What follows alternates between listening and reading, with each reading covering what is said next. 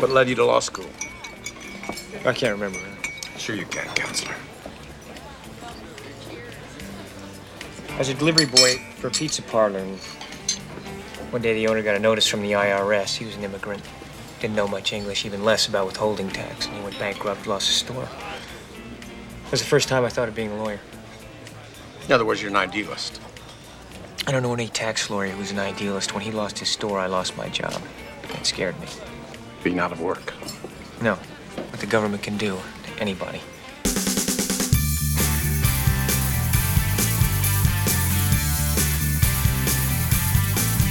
Hi, everybody. This is Ed Hoffman, and welcome to the main event. That should scare just about everybody out there what the government can do to anybody. Hopefully, you guys remember that clip from a movie called The Firm. I thought with what's going on this week in this country that enough lawyers mumbo jumbo, not quite answering questions directly, sidestepping the truth. I thought, hey, you know, that's just about the perfect. I could have used a whole bunch of other ones, but I thought that one popped into my head. That's a great scene to illustrate it. So we're gonna talk about today. I'm gonna give you in detail all the stuff that you don't have time to watch. You don't have time to watch and still keep a job. My assumption is that if you listen to my show, that you have a job, that you have a brain, that you're not a Democrat. And if some of you Democrats snuck in and are listening today, welcome to my show, welcome to my world, welcome to my opinion of this world. And if ever our opinions are on opposite sides of the spectrum, mine is the right one.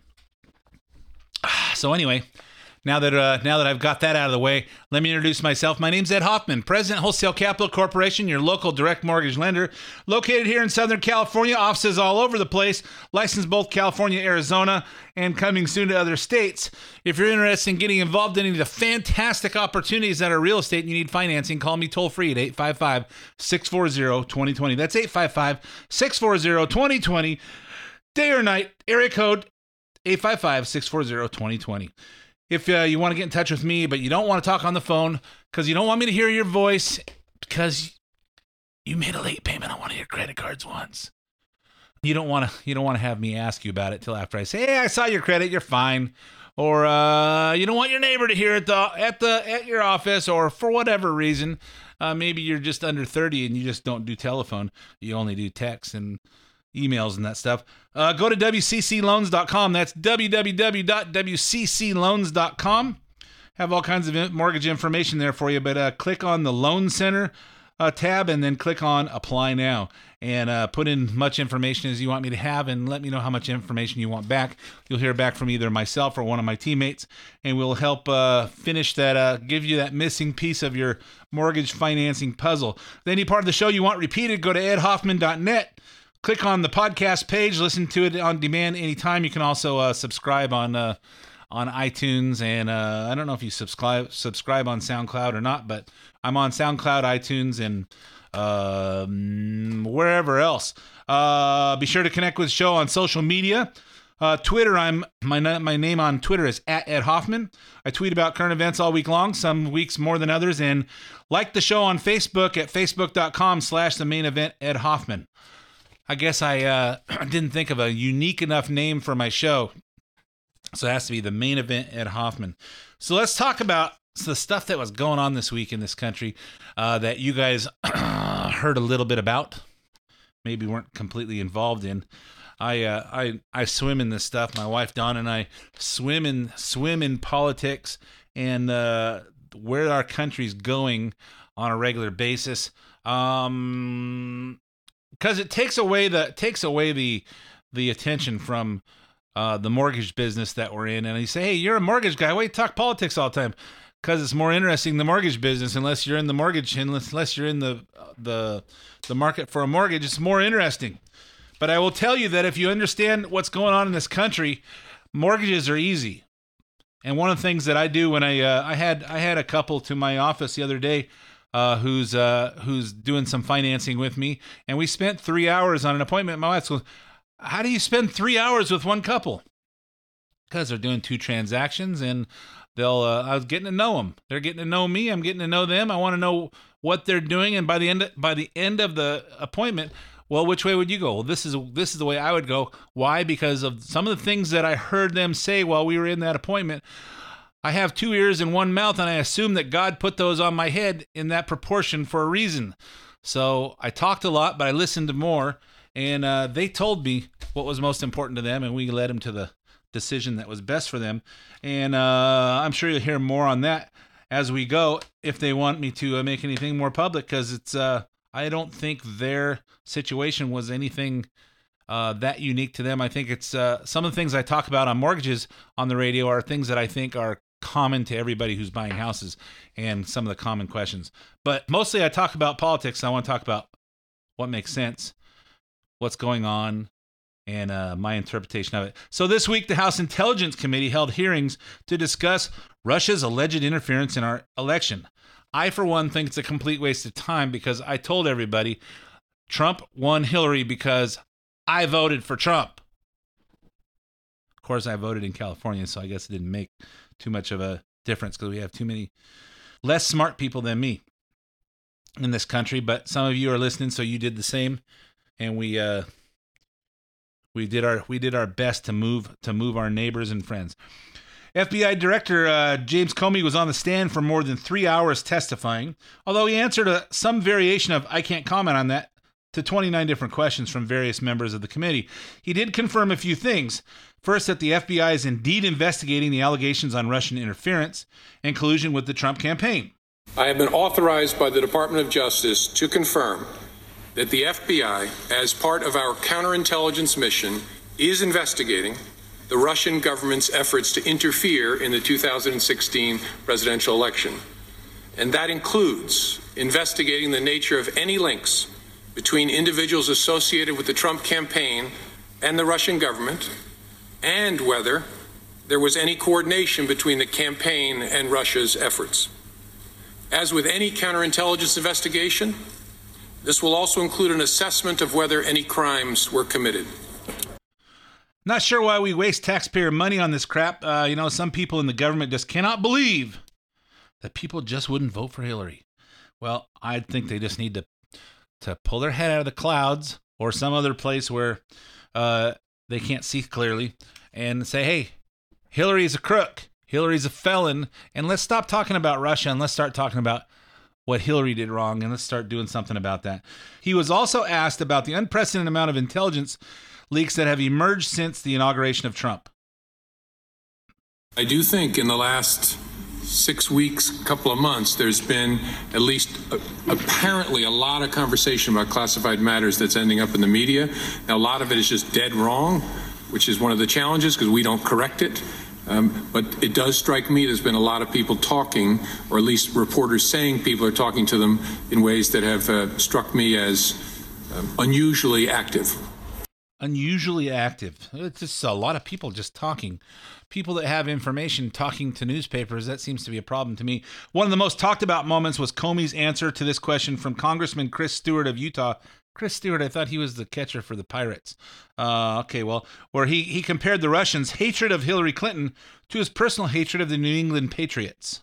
And knowing the Russians expected Secretary Clinton to win, would you see that some of those things that they've done would be consistent with undermining her presidency, not necessarily because they thought Mr. Trump was going to win and they wanted to help him? Again, I think it's two closely related sides of the same coin. I mean, to put it in a homely metaphor, I hate the New England Patriots. And no matter who they play, I'd like them to lose. And so I'm at the same time rooting against the Patriots and hoping their opponent beats them, because there's only two teams on the field. But what the intelligence community concluded was, early on, the hatred for Mrs. Clinton was all the way along. Yep. When Mr. Trump became the nominee, there was some sense that it'd be great if he could win, it'd be great if we could help him, but we need to hurt her no matter what. And then it shifted to, he has no chance, so let's just focus on undermining her. That was the judgment of the intelligence community. They sure come to a lot of conclusions about how the attitude of the Russians, they must have a lot more information than what we know about. And, it's amazing. So they also asked The committee also asked Comey about the President Trump's allegations of wiretapping Trump Tower by the Obama administration.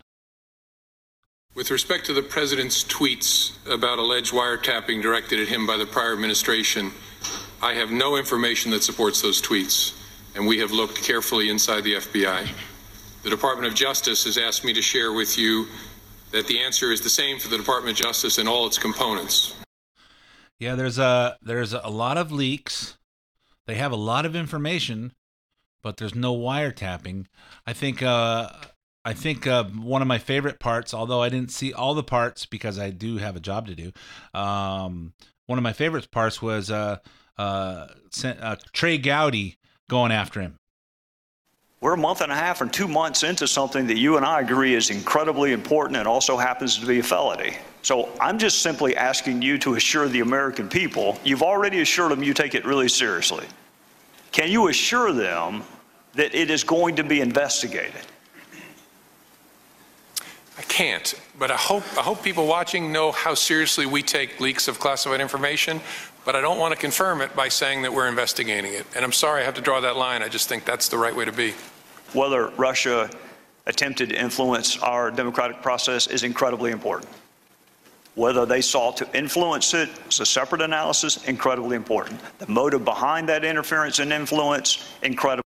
U.S. response, incredibly important. Some of that may rise to the level of a crime. Some of it does not rise to the level of a crime. One thing you and I agree on is the felonious dissemination of classified material most definitely is a crime.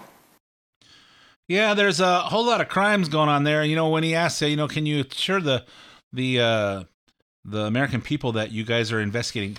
I can't, but I want you to make sure that you know how important it is to us. Can you verify for us, Mr. Married Guy, that you don't cheat on your wife?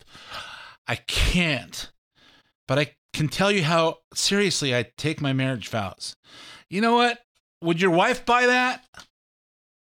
The American people shouldn't buy it. I know my wife wouldn't buy that. She'd be I don't know, she'd be assaulting me, or I wouldn't see her anymore if I couldn't absolutely attest to that.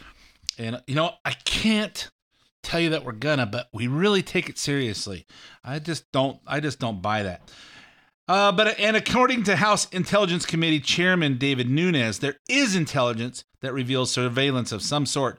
Listen to him refer to the questionable means of unmasking Trump associates who were mentioned in the intercepted phone calls. People like Mike Flynn, but also others whose names we have yet to learn as of this moment. What I've read seems to me to be some level of surveillance activity, perhaps legal, but I don't know that it's right, and I don't know that the American people would be comfortable with what I've read. There's two issues here, okay? There's additional unmasking of names, which I think is totally inappropriate, and then you have the issue of the names that were put into these intelligence reports. So, according to Comey, there's no wiretapping, but there is some kind of surveillance. So he said there's no surveillance. No, he said there was no wiretapping at Trump Tower. So maybe there was wiretapping somewhere else and it happened to catch Trump Tower. But there must have been something, because Mike Flynn was making a phone call from Trump Tower and everybody knows about it and they have recordings of it. So, this is peculiar. I don't know. The mystery. So, and then one of the most frequently heard buzzwords this week was incidental collection, meaning that some people's names were revealed unintentionally in the course of wiretapped conversations with other targets. But listen to Nunes' reply to Fox's John Roberts about that.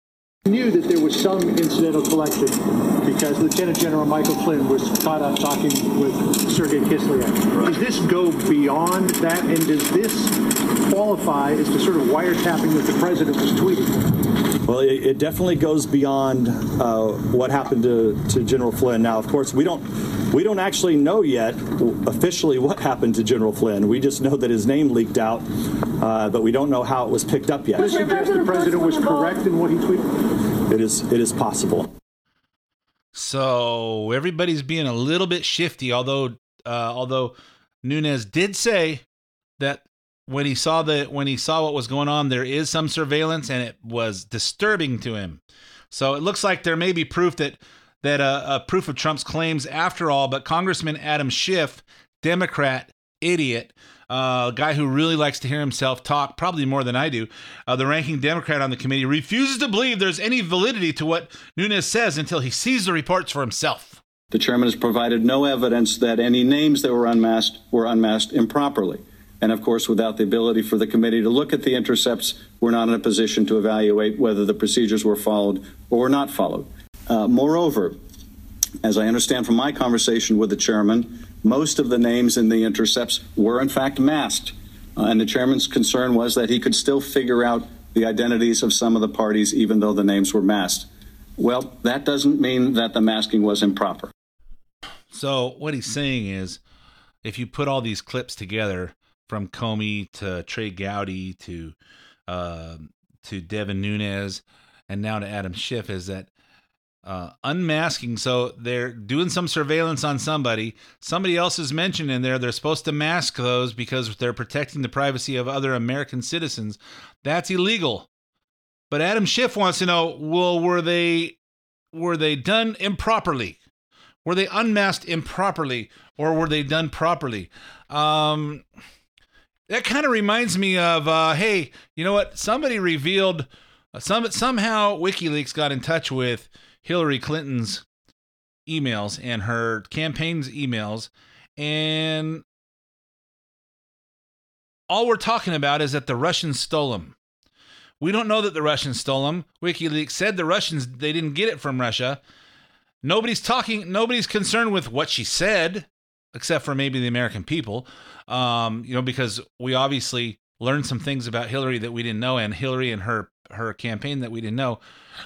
But they don't want to talk about the fact that, number one, Hillary said these things, and it kind of reveals how the Hillary campaign works and how evil and shifty and dishonest they are, and how different she is in real life from what she portrays on stage or when the cameras are going. They don't want to talk about the fact that there's no way they could have gotten these things if she hadn't been sending emails on an unsecured server, which was against the law. All we want to talk about is the Russians are trying to influence our election. Does any of this stuff not make sense to you guys? If you were doing an investigation of your spouse cheating on you, would any of this other stuff matter, or just the fact that it happened? If you're doing an investigation of who broke into your house and stole your money or stole your guns or stole your valuables, would any of this other stuff matter? Well, how did they get over the back fence to break through the window to get into my house and to find my safe? And how did they rip it out of the floor? Was it properly? Did they saw cut the concrete and lift it just right? Or did they, you know what? This is just a smokescreen, folks. Just a smokescreen. And if you listen closely, it sounds like what's really bothering Schiff is that Nunes briefed the president before briefing the members of his committee. Chairman will need to decide whether he is the chairman of an independent investigation into conduct which includes allegations of potential coordination between the Trump campaign and the Russians, or he is going to act as a surrogate of the White House because he cannot do both. And unfortunately, I think the actions of today throw great doubt into the ability of both the chairman and the committee to conduct the investigation the way it ought to be conducted. Yeah, well, Adam Schiff can go eat a whole can of who gives a crap. All that was on Wednesday, and Thursday morning, President Trump was asked to comment. I'm guessing Schiff wasn't happy about this either. Did you feel vindicated by Chairman Nunes coming over here? I somewhat do. I must tell you, I somewhat do. I very much appreciated the fact that they found what they found, but I somewhat do. The audio was kind of bad on the question, so if you haven't seen this already on TV, they were asking if Trump felt vindicated by the fact that Nunes said that there was some surveillance, and of course he said somewhat do because he didn't really say that they wiretapped Trump Tower yet.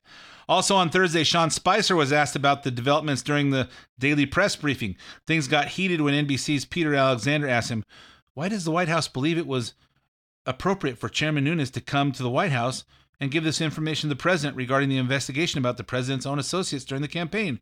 Here's Spicer's response to the media caring more about whether Nunes was helping Trump than whether the future president's associates were under surveillance. But there seems to be this obsession with the process. You know, how did he get here? When did he go? What was the reaction? At some point, there should be a concern about the substance. That's a very serious revelation that he's made about what happened during the 26 election with respect to our side and some of the things that happened. And at some point, I would implore, urge, beg some of you to use some of your investigative skills to look into what actually did happen. Why did it happen? What was going on back there? Who knew what when? But I think that there should be a similar concern as opposed to figuring out whether he took a skateboard or a car here to exactly what happened and why it happened. And the reality is that whether he briefed us first or he briefed the Democratic members, and that's up to him to decide, the substance of what he shared should be troubling to everybody. And that's what I think is the important thing. I think he just said exactly what I said. Hey, let's keep our eye on the ball. Reminds me of a scene from The American President. Hey, you know what? We just bombed this Seastad thing in Libya, and we bombed this building after they blew up our communication thing. Hey, where were you with your date in the White House at the time? You know, did she spend the night? Hey, you know what? A lot of people died last night. Let's keep our eye on the ball. You know, and just, you know what? The people in Washington D.C. and in the media just deflect things so that you don't pay attention to what's important. It's scary, folks. It's really scary. Hopefully you don't have to listen to me to get this same impression, but if you do, just keep on listening because I'll keep on keeping it straight for you. So next, Neil Gorsuch, the nominee for the Justice of the Supreme Court, endured 4 days of hearings this week as part of the Supreme Court confirmation process. Of course, the Democrats on the Judiciary Committee are bent on blocking Gorsuch's nomination to retaliate against the Republicans for blocking Obama's nomination of Judge Merrick Garland last year. Here's Dianne Feinstein, Patrick Leahy, Dick Durbin, and my favorite, Al Franken. I am concerned when I hear that Judge Gorsuch is an originalist and a strict constructionist. I do not know of any other Supreme Court nominee who is selected by interest groups rather than by a president in consultation with the Senate as required by the Constitution. Cases like Trans Am trucking, it was so cold, it was 14 degrees below. Not as cold as your dissent, Judge Gorsuch, which argued that his firing was lawful. Judge Gorsuch, having reviewed your decisions and your writings, I have concerns. But if past is truly prologue, then I fear that confirming you would guarantee more of the same. So, if you watched any part of these hearings, you saw the Democrats taking shots at Gorsuch to try and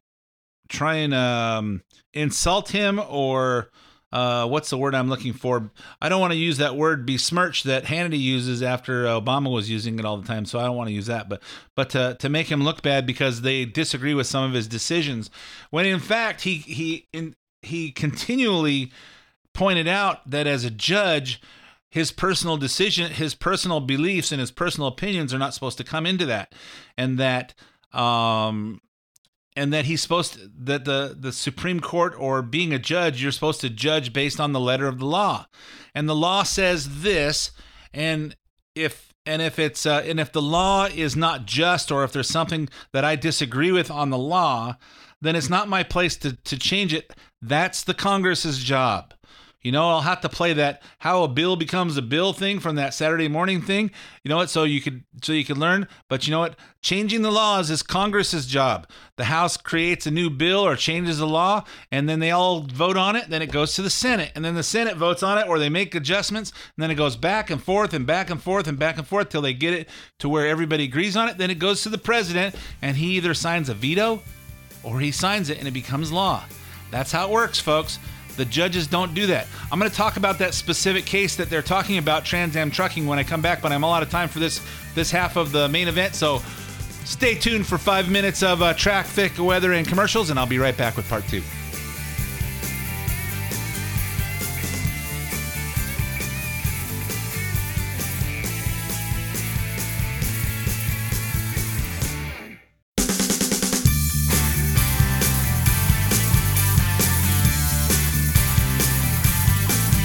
and welcome back to part 2 of the main event. My name's Ed Hoffman, President, Wholesale Capital Corporation, your local direct mortgage lender. If you're looking for mortgages, I'm probably not going to talk much about it because there's today, but if you're looking for a mortgage, you need some financing to get involved in sending the fantastic opportunities that are real estate. Call me toll free at 855-640-2020. If I sound like I make sense and I think like you, and I can and all you're looking for is some common sense when you're trying to finance your house. Hey, you know, it's a big dadgum deal. You know, you're getting a big loan. Interest rates are still pretty good. They probably won't stay there for the rest of the year, but they're still pretty good. Houses are still pretty decent price. They're going up. They're going up because inventory is low. And, you know, why are they going up, Ed? Well, remember in 3rd grade when you learned how about this thing called supply and demand? When the demand's high and the supply is low, the price goes up. Okay, when the supply is high and the demand is low, the price goes down. It's pretty simple. It's a pretty simple concept. I could bring on some real estate economic experts to tell you why it's happening, but it really comes down to supply and demand. You know what? My way of thinking is if I break everything down to common sense, if I tell you how the mortgage business works when I'm doing a loan for you, if I explain the ins and outs of, you know, how money works, you'll know the decision to make. And if I break down the common sense of what's going on in this country, you'll understand what's going on. And because most people just don't take the time to think about it. So I'm breaking it all down for you. So before the break, we were talking about Neil Gorsuch, the pending Supreme Court justice to replace Antonin Scalia, who died about, I don't know, it was about a year ago, wasn't it? I think it was last March. We were in Mammoth at the time. Don always mentioned that, hey, whenever we're in Mammoth, when somebody important dies, we're in Mammoth for some reason. So happily, the ski season, although there's tons and tons of snow, will be ending soon for those of you that are worried about dying, because we'll probably wrap it up here in the next, month and a half. So if you can just survive that, then we'll go through the summer and we won't have to worry about people dying. So we were talking about Neil Gorsuch and all our friends questioning him about decisions he's made as an appellate judge and interpreting laws rather than making judgments on whether the laws are wrong or right. So when people say, "Hey, we want someone who's going to not try to legislate from the bench," what they're talking about is not trying to create new laws because that's not their job. From the judge's bench, they're not supposed to create new laws. They're supposed to interpret existing laws. Legislation is done in the Congress. Hence the legislative branch, as opposed to the executive branch and the judicial branch of government. You know, the 3 branches of government. You guys are starting to go, oh, 7th grade, 8th grade social studies. I'm starting to remember back some of these terms. I haven't thought about it since 8th grade, and I'm 92 already. Okay, so let's talk about this Trans Am trucking thing. So Trans Am trucking was all about some guy named Alphonse Madden, a Trans Am truck driver who was terminated in 2009. Two of the three judges hearing the case in Colorado's 10th Circuit of Appeals concurred with Madden that he shouldn't have been fired, and Judge Gorsuch dissented. So here's the facts of the case. So Madden was driving his tractor trailer on I-88 in Illinois one night in January, and 11 o'clock, Madden pulled to the side of the highway and said he was unable to find the Trans Am mandated fuel station. He was almost out of gas. When he attempted to pull back onto the road, he discovered the brakes on the trailer were frozen. So now he's dragging a trailer with wheels that won't turn because the brakes are frozen. Madden reported the frozen brakes to Trans Am, and it was told that the repair person would be sent. While he's waiting for the repair person, the temperatures dropped down to 14 below zero. Madden discovered that his bunk heater wasn't working, and he eventually fell asleep in the truck. Was awakened at 1 a.m. by a phone call. Was told he sounded slurred and disoriented. So for those of you that ever been falling asleep in 14 degrees below zero, that's a problem. And Madden sat up. He realized his torso was numb and he could not feel his feet. So Madden told the supervisor he was leaving to seek help. And the supervisor said not to leave the trailer, instructed him to either drag the trailer with its frozen brakes or remain with it until the repair person arrived. Madden did not follow either instruction. He instead drove off in the truck, leaving the trailer unattended. The repair truck arrived less than 15 minutes later after Madden left. And Madden drove the truck back to the trailer, met with the repair person. He was later fired for leaving the trailer unattended. Let me play a clip and let Al Franken take it from here. I'm going to do a terrific show today, and I'm going to help people because I'm good enough, I'm smart enough, and doggone it, people like me. Oh, wait. The other Al Franken clip. Okay, gets fired. He gets fired. And the rest of the judges all go, that's ridiculous. You can't fire a guy for doing that. There were two safety issues here. One, the possibility of freezing to death or driving with that rig in a very, very dangerous way. Which would you have chosen? Which would you have done, Judge? Oh, Senator, I don't know what I would have done if I were in his shoes, and I don't blame him at all for a moment for doing what he did do. I empathize with him entirely. Okay, we've been talking about this case. You haven't decided what you would have done? You haven't thought about for a second what you would have done in this case? I thought a lot about this case. And what would you have done? I totally empathize and understand. I'm asking you a question. Please answer questions. Senator, I don't know. I wasn't in the man's shoes, but I understand why he did. You don't know what you would have done. Okay, I tell you what I would have done. I would have done exactly what he did. Yeah, I understand. And I think everybody here would have done exactly what he did. And I think that's an easy answer. Frankly, I don't know why he had difficulty answering that.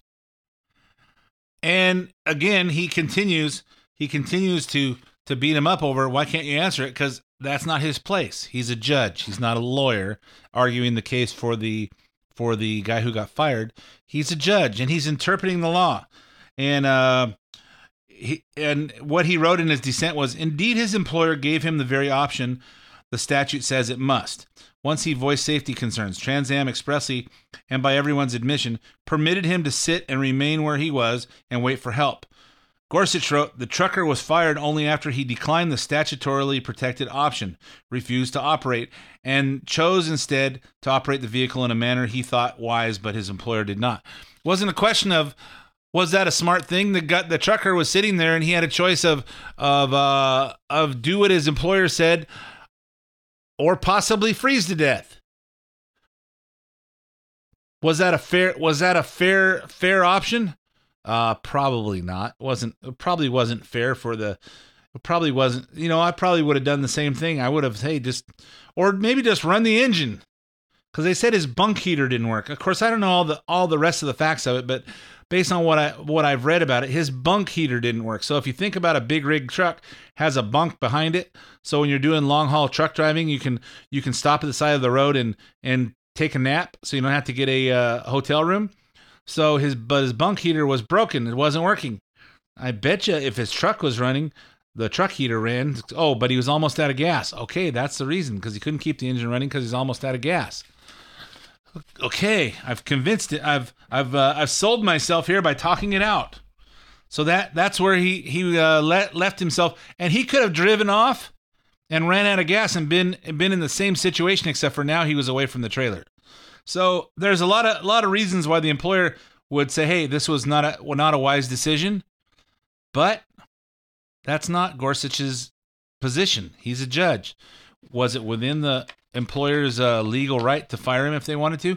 Yes, it was.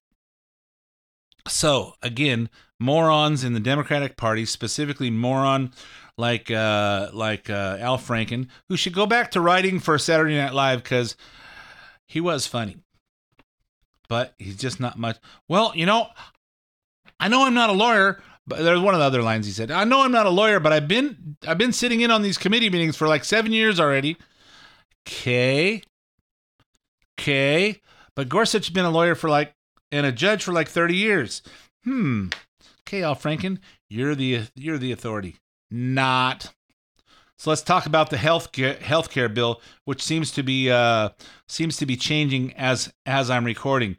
House Republicans continue to battle each other over the passage of the American Health Care Act, otherwise known as Obamacare Replacement Bill, also known as the Trump Care, also known as Obamacare Light, also known in my eyes as a bill that shouldn't pass. There was supposed to be a vote on Thursday, but Paul Ryan canceled his press conference once it was determined the votes weren't there, largely in part to 25 members of the House Freedom Caucus indicating they would vote no on the bill. As of right now, they didn't vote because it just got pulled, but I'll talk about that as we go forward. If you watch the show The Circus on Showtime, you got to see about 1 minute of the closed-door meeting that Rand Paul had with the Freedom Caucus, which likely played a role at their unwavering opposition to the bill. Senator Paul started by passing out copies of Donald Trump's classic book, The Art of the Deal, which if you don't have, you should read. Here's The Circus. I brought you all a gift tonight, The Art of the Deal. I do think that it's important as we go into this that we realize we have enormous power. Actually, you guys have enormous power if you stick together. I put up a quote from The Art of the Deal that I thought was appropriate. The worst thing you can possibly do in a deal is to seem desperate to make it. That makes the other guy smell blood, and then you're dead. When we were at the White House the other day, we heard that they're already giving. Oh, we'll give you this, we'll give you this, we'll give you this. So you have to decide, do you like the bill, or are you with some of us that thinks that we ought to do a clean repeal? Okay, in my opinion, I'm 100% side by side with Rand Paul on this. They should not vote this thing in, and they shouldn't vote for a bad deal. They'd rather have we should have no deal. Quite frankly, I think the repeal and replace bill should be thrown out, turn it into two bills, repeal and replace, and pass the repeal bill. This is my opinion. You could say, hey, the repeal bill passed, and we're going to repeal Obamacare as of January 1st, 2018. That gives us 9 months to either come up with a bill that makes sense or don't. And my favorite is don't. Don't come up with a bill because the government doesn't need to be involved in our health care. Remember, folks, the government doesn't need to tell us what we can eat. They don't need to tell us how many hours we have to sleep. They don't need to tell us everything that we can do or don't do. They need to protect us from our foreign enemies, and they need to enforce the laws. And then they need to get out of our lives and let the free market capitalism and the free market and the free Americans do what we do. Let human nature take its course. The circus host, Mark McKinnon, a veteran strategist of 5 presidential campaigns, said this after the door closed on him. This is how things get done. This is a very good example of inside wheeling and dealing. So the interesting thing about being in that room and getting behind the curtain was that we saw enough members in that room to kill the bill.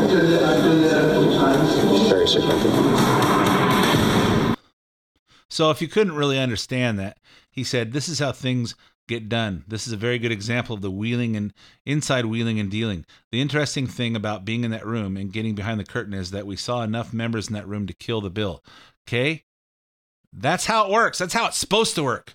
You know, but the last 8 years we endured, Obama talks to Valerie Jarrett, and Valerie Jarrett talks to Obama, and Obama gets on TV and makes a speech. Actually, Obama gets on TV and reads a speech off of a teleprompter. We don't know who wrote it. We don't know what he really thinks about it, because when he doesn't have a teleprompter, he doesn't talk so clear, and he doesn't talk to anybody. He golfs with it. He golfs with his hip hop music friends and his Hollywood friends, and he golfs with his buddies. But he doesn't spend any time talking to senators or representatives of the House of Representatives, because that would be working. And that would be doing what he's supposed to do, and that's called communicate. We have the House and we have the House and we have the presidency. We have the House and the Senate and the president, and that's how you make laws and legislate in this country. But somebody has to initiate the communication, and it has to be the president. So as the week went on, it turned out he was right. But as of Wednesday, Paul Ryan was in front of the camera saying things like this. We are in the fourth quarter of the House passing this bill. That's when a lot of negotiations really intensified near the end of the process. And that's what this is. This is called legislating. And so there are people who want to get various provisions in the bill. But what's important for us is we have to broker compromises to make sure that we draft legislation that can actually pass. You know what? Paul Ryan, who I think is a very intelligent guy, in my opinion, his political career is circling the drain right now. The toilet has flushed and he just hasn't gone down the drain yet because he's making himself look like an idiot on this because, well, this is our only chance to repeal Obamacare. This is as close as we're ever going to be. Wrong. I don't agree with that. And I know some people here locally that think that we're never going to get rid of the couple things that they want to leave in there, that we're going to leave in the bill that insurance companies can't decline you for pre-existing conditions. That's the essence of insurance, folks. And the argument is that we no longer are an insurance. The healthcare won't be insurance. It's a healthcare bill. It's not a health insurance bill. Well, that means we're going socialism, folks. Socialized medicine. And for those of you that are going to school, those of you over at Loma Linda that are going to school to be a doctor, I know you got hellacious student loans that us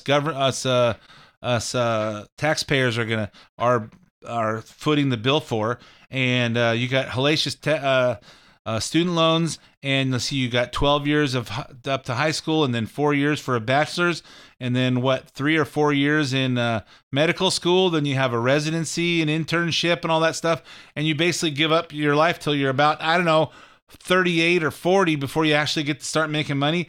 At that time, you should be able to make money. That ain't going to happen if we socialize medicine.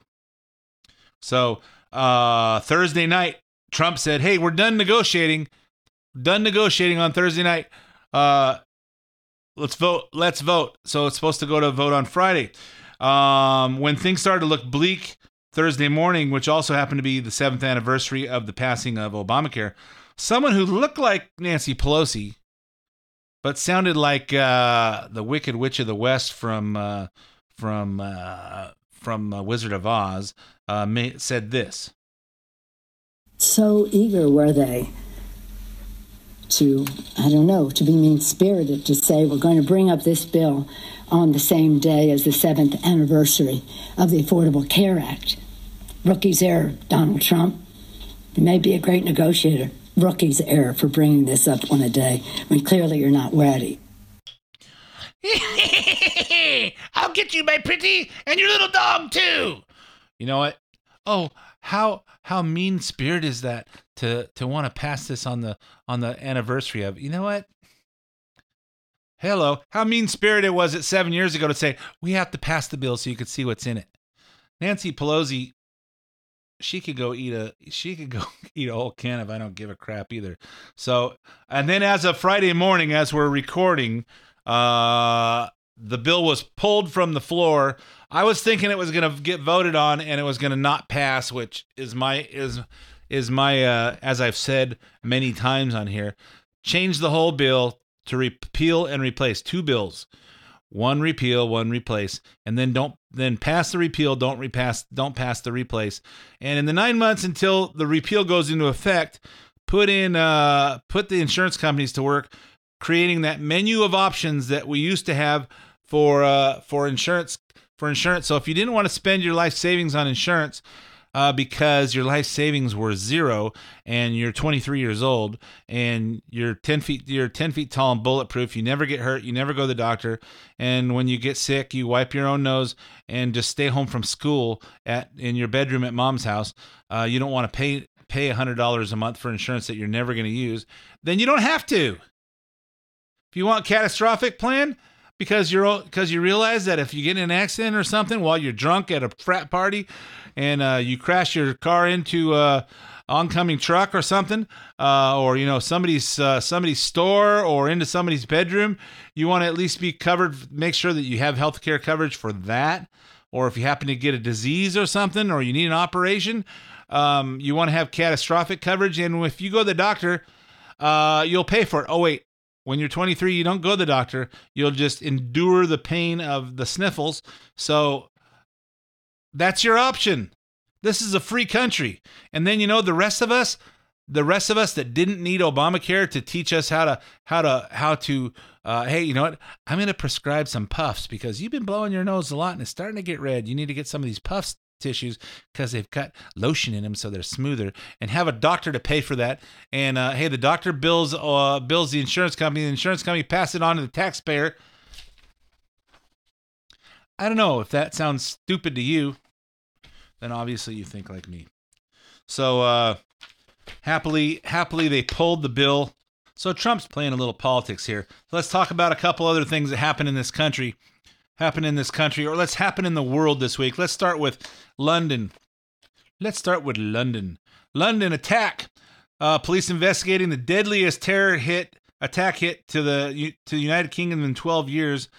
Named the perpetrator Thursday as 52-year-old British man. A 50-year-old British man named Khalid Masood. He sounds like a British guy. I would have thought he's from, I don't know, Scandinavia or Norway. Blonde-haired kind of dude, except for when I see the picture of him. He's got dark hair and dark-complected with a beard and no mustache, which if you don't know what that means he's Muslim. So 4 people died. I thought it was like up to 9 people now. So initially there's like 3 people. So this guy drives his truck into a crowd somewhere near the Parliament building in downtown London, gets out and starts stabbing people. And this wonderful pillar of strength in the community got killed by the cops. And I just couldn't wait. I said, I can't wait to see what this guy looks like. I wonder if he's got dark hair and dark skin and a beard but no mustache. Sure enough, while I was working, Dawn was watching TV on the news and making sure that she texted me a picture right off the TV as soon as I got it so I could be quickly vindicated in my prediction that he would have dark hair and a beard but no mustache. So he looked like an ISIS guy. So 4 people died in the attack initially, including a 54-year-old Kurt Cochran of Utah who was in London with his wife for their 25th anniversary. So hey, more Americans dying, folks. You idiots out there that are behind that idiot in Hawaii that stopped the travel ban and the immigration ban, or the idiot in Maryland that did it, or the idiots in the other states that did it. Hey, you know what? This is America. We have the right to live, and we have the right to protect ourselves. These guys are coming here. Europe is done. If you watch some of these statistics things, a society has to have 2.1 kids per family in order to just continue to exist. Europe, their average across the whole continent is 1.3 kids. So people aren't having kids, and they have open borders. So all these Muslim people are immigrating into Germany and Belgium and France and England and all these countries, and their average is 8 kids per family. What do you think is going to happen 10 years from now, 20 years from now? The whole continent is going to be Muslim, and then when you're not Muslim, they're going to cut your head off. Let's leave the borders open in our country and see what happens. Okay, most of us listening probably aren't kids anymore, but tell your kids, tell them to wake up because this stuff is coming. This stuff is coming. Next, you see the thing in 2 illegal immigrants that raped some 14-year-old kid in I think it's Maryland, and a 17-year-old and a from Guatemala and a 18-year-old from El Salvador, or vice versa, go in and they put him in school and they rape a freshman in the bathroom. So I don't know. These kids have been in the country for a year. They came in the country when Obama said, "Hey, these ban these kids with no parents that come over. They look like kids. We let them in, and then we distribute them all over the country. And then they raped one of our little girls and damaged her for life." Hey, anyway, wake up, guys. Wake up. This is America. Let's protect Americans, and let's protect ourselves and keep our country great for our kids. Anyway, I'm all out of time for this episode of The Main Event. My name's Ed Hoffman. Thanks for listening, and I'll be back again with you next week. The content in this program is not intended to be legal advice. The views expressed are those of Ed Hoffman and his invited guests and do not necessarily reflect the views or policies of Wholesale Capital Corporation. WCC is licensed by the California Bureau of Real Estate, broker license number 01147747 and California Finance Lenders License number 603K610. Also licensed in Arizona by the Arizona Department of Financial Institutions, MB number 096199.